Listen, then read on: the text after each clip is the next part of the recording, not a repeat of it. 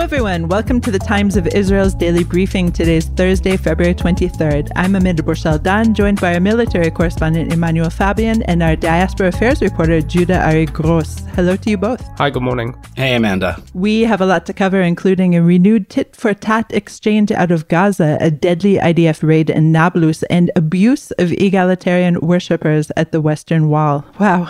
But first, a word from our sponsor.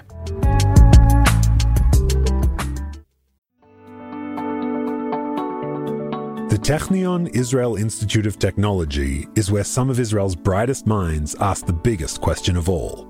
What if? What if they could take on the world's biggest challenges?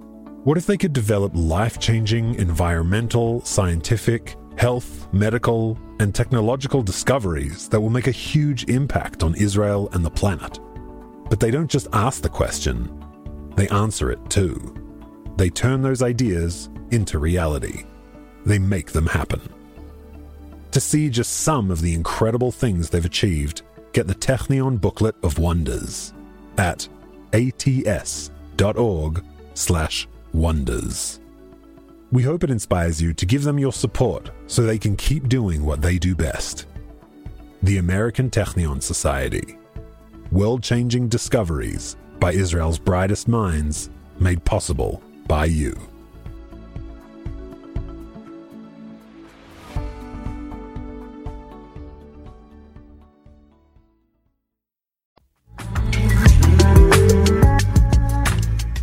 And we're back.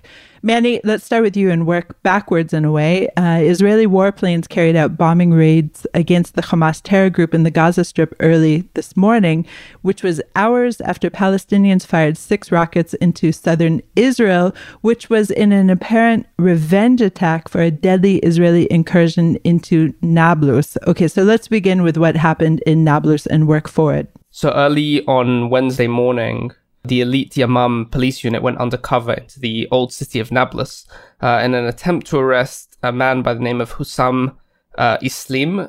He is an alleged senior member of the Lion's Den group, the armed group in Nablus that has claimed responsibility for numerous attacks in the area. And the army says that he was the third member involved in a shooting attack last year that killed an Israeli soldier, Ido Baruch. I think we mentioned on the podcast that 2 of the other members of the cell were detained a week ago. So this was the third member. And then during this attempt to arrest the man, he and 2 other members of Lion's Den were kind of holed up in this hideout apartment. And when they called on the men to come out, they began opening fire, and the army and the police units responded as well. They launched these missiles at the building to try and flush them out. It's a technique known as pressure cooker. And ultimately, 2 of the suspects were killed inside the building. 1 was killed as he attempted to escape. And additionally, in the area, because it was a daytime raid, it was around 10 in the morning, a lot of firefights and gun battles broke out and riots in the area. So the army was also fighting off other groups of Lion's Den in the area. And ultimately, 11 Palestinians were killed and over 100 were wounded. One of the deadliest Israeli raids in recent years, definitely. And according to at least the Lion's Den group and Palestinian Islamic Jihad, at least 6 of the dead are members of the groups. The other 5, it is unclear as to what capacity they were participating in the violence, or if they were just people who were caught in the crossfire. Yeah, because of the extreme violence, this raid on the Lion's Den group has captured headlines all over the world. The biggest newspapers are covering it. And do you think that it was a success for the IDF, seeing how many were wounded? When I spoke to a senior officer while this was happening, or kind of towards the end of it, he said that it did appear to be a success. But other officials in the army are concerned that so many Palestinians are being killed and so many are hurt as well, regardless if we're talking about civilians or armed people, because in general, every time a Palestinian is killed, there's a funeral, and then that causes more incitement, and it kind of continues this cycle. And right now, I believe we're at 60 or 61 Palestinians killed this year. That's basically 1 a day at this rate. So by the end of the year, it'll be an insane number of Palestinians killed. Even if we're only talking about gunmen or armed people who are involved in clashes, it's still a very high number. And that's only going to kind of continue this, and more people are gonna join in the cycle of violence, is how the army is viewing it. So in general, yes, they managed to stop or kill or arrest the person that they were aiming for, but also we're seeing a lot of other people killed on the way. Now, in addition to condemnations from the international press and leaders throughout the world, Hamas also responded. How did Hamas respond? So Hamas issued a kind of veiled threat saying that they were watching the developments and their patience was running out. And then we saw several hours later 6 rockets being launched at southern Israel. It's not clear if that was Hamas or was another group, or they approved the other group to launch the rockets. We've seen in the past year Islamic Jihad launching rockets when members are killed or arrested in the West Bank. Numerous times, practically every time there's an Islamic Jihad member killed in the West Bank, they'll launch a rocket or 2. This was 6 rockets, likely because of the high death toll in Nablus. 5 of the rockets were intercepted by the Iron Dome. 1 landed in an open area, not causing any damage or injuries. So we have yet to see a claim of responsibility, but it's safe to assume that either Hamas or Islamic Jihad are behind it. And then in response, the army targeted Hamas sites, because that's the Israeli policy, because Hamas rules the Gaza Strip, so it attacks their sites regardless of who launched the rockets. And the army said it hit a weapons manufacturing site and another military base, which was also used to store naval weapons, Hamas naval weapons. So those were the 2 sites that were hit. I know it's impossible to predict, but do you see this as a brief flare-up or the beginning of something larger? I think we're already in a flare-up of some kind. I think since a few weeks ago, there's something around 30-something rockets launched at Israel, which is a very high number compared to what we saw, in the months after the last war in Gaza in August last year, that few-day flare-up. So we're seeing a lot more rocket attacks. We're seeing a lot more responses to Israeli raids in the West Bank. We're seeing a lot more Palestinians killed in the West Bank. There's been an increase in attacks in Jerusalem we saw in recent weeks. 11 people were killed in a string of different attacks, all in Jerusalem. So I think we're definitely in the middle of some sort of escalation of some kind. Whether or not this translates into a bigger kind of war is impossible to predict, and we'll just have to see. Okay, thank you for that, Manny. We'll go to a short break. I got married this Monday in the middle of a war. You're not a soldier anymore. You're 50 years old. What is the matter with you? It's like a couple of kilometers from here. Like, my friend has a 4x4. Let's just go cut across the fields and go get him. Israel Stories, Wartime Diaries. Voices that try to capture slivers of life right now. And he told me, take with you a sleeping bag and a tent and just go. I texted him after I was told that he was killed. From their eyes, I was a traitor. Everybody needs their blankie, their teddy bear, something to make them feel safe. I'm just another grandfather looking after his grandchild while his son is off at war. These children of Hamas now will be the killer of my children. I desperately wanted to talk about sex during my eulogy for Ido. Everyone has to choose to be optimistic, because we don't have room for pessimism. Check out Israel Story wherever you get your podcasts.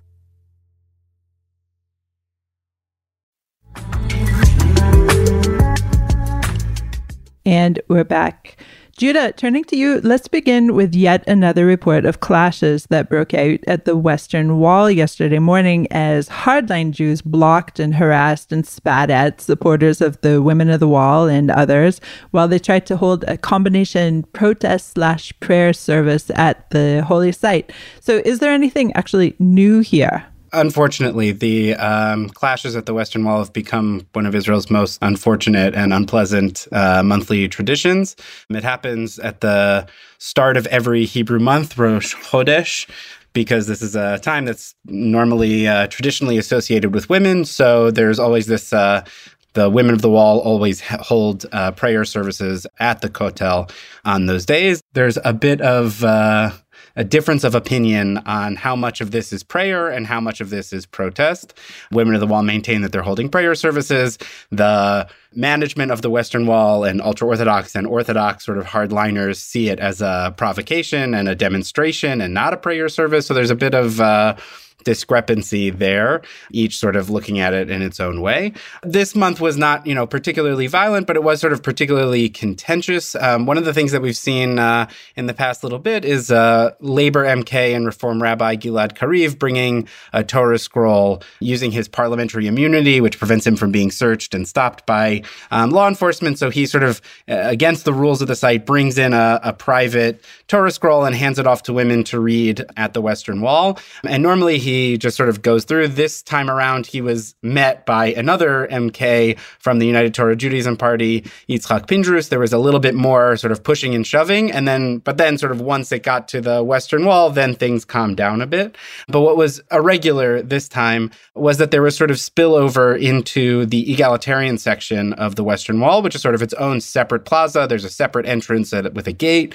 There were a number of teenagers, members of the sort of youth branch of the far-right Noam Party, who tried to take over the egalitarian section and set up sort of these gender-segregating barriers and hold gender-segregated prayers.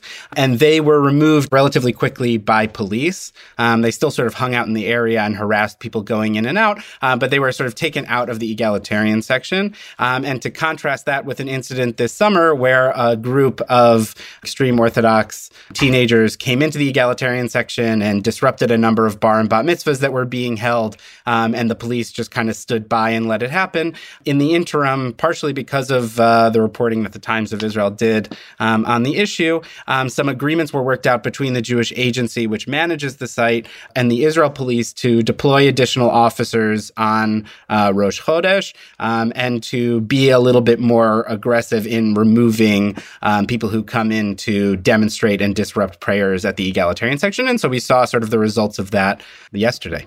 So essentially, it ended out better than it could have done. Now, that wasn't the only group of diaspora Jews that is unhappy with the way Israel is being run recently. And on Tuesday, you reported that the Jewish Federations of North America sent a letter to Prime Minister Benjamin Netanyahu and opposition head Yair Lapid against the government's plan to legislate an override clause that would, as we know, allow a bare 61-seat Knesset majority to overrule Supreme Court decisions. Now, I feel like you and I have talked about this kind of thing before, but it's pretty unusual for this type of umbrella Jewish group to weigh in on internal Israeli politics. So did anyone from the Federation tell you specifically why now? So I'll just say it's not only the federations. The conservative movement has weighed in. World Mizrahi, which is sort of a religious Zionist, like much more conservative, lowercase c conservative group, has weighed in. The ADL, sort of a lot of these large international or American Jewish organizations are coming out either saying explicitly that they're against the judicial overhaul or just saying that there needs to be, talks and more broad consensus because they're concerned about the division that's currently playing out in Israeli society over the judicial overhaul.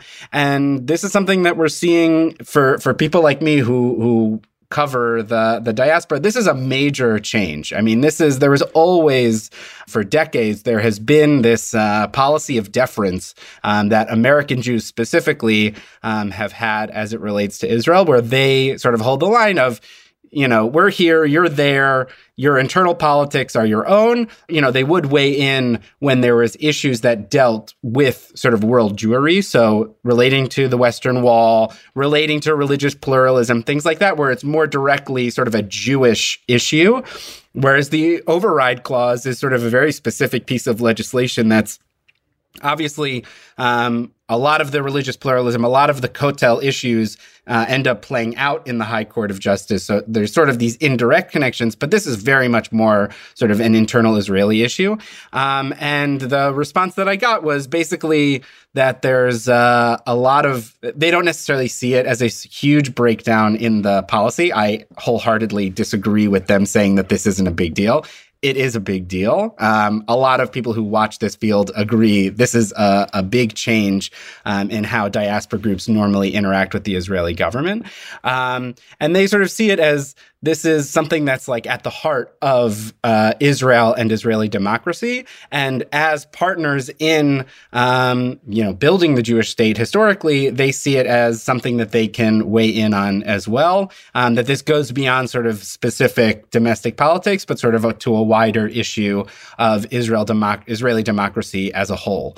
But this is something that's really sort of out of the ordinary. And my the thing that I'm thinking about and watching is have we crossed the Rubicon? Is it now okay for diaspora Jewish organizations to weigh in more directly on sort of specific Israeli policies that don't directly deal with the Jewish world, but that deal with, Israel internally? And if so, what does that mean? How will they be treated by Israel? There's a lot of big questions that go along with sort of changing the rules of the game to a certain extent. And it's going to be fascinating to watch. Watch this spot. Listeners, I highly encourage you to listen to tomorrow's What Matters Now podcast recording that I did with former member of Knesset Ksenia Svetlova on a year to the Ukraine war, Russia's invasion of Ukraine. In the meantime, Manny, Judah, thank you so much for joining me today. Thank you. Thanks, Amanda.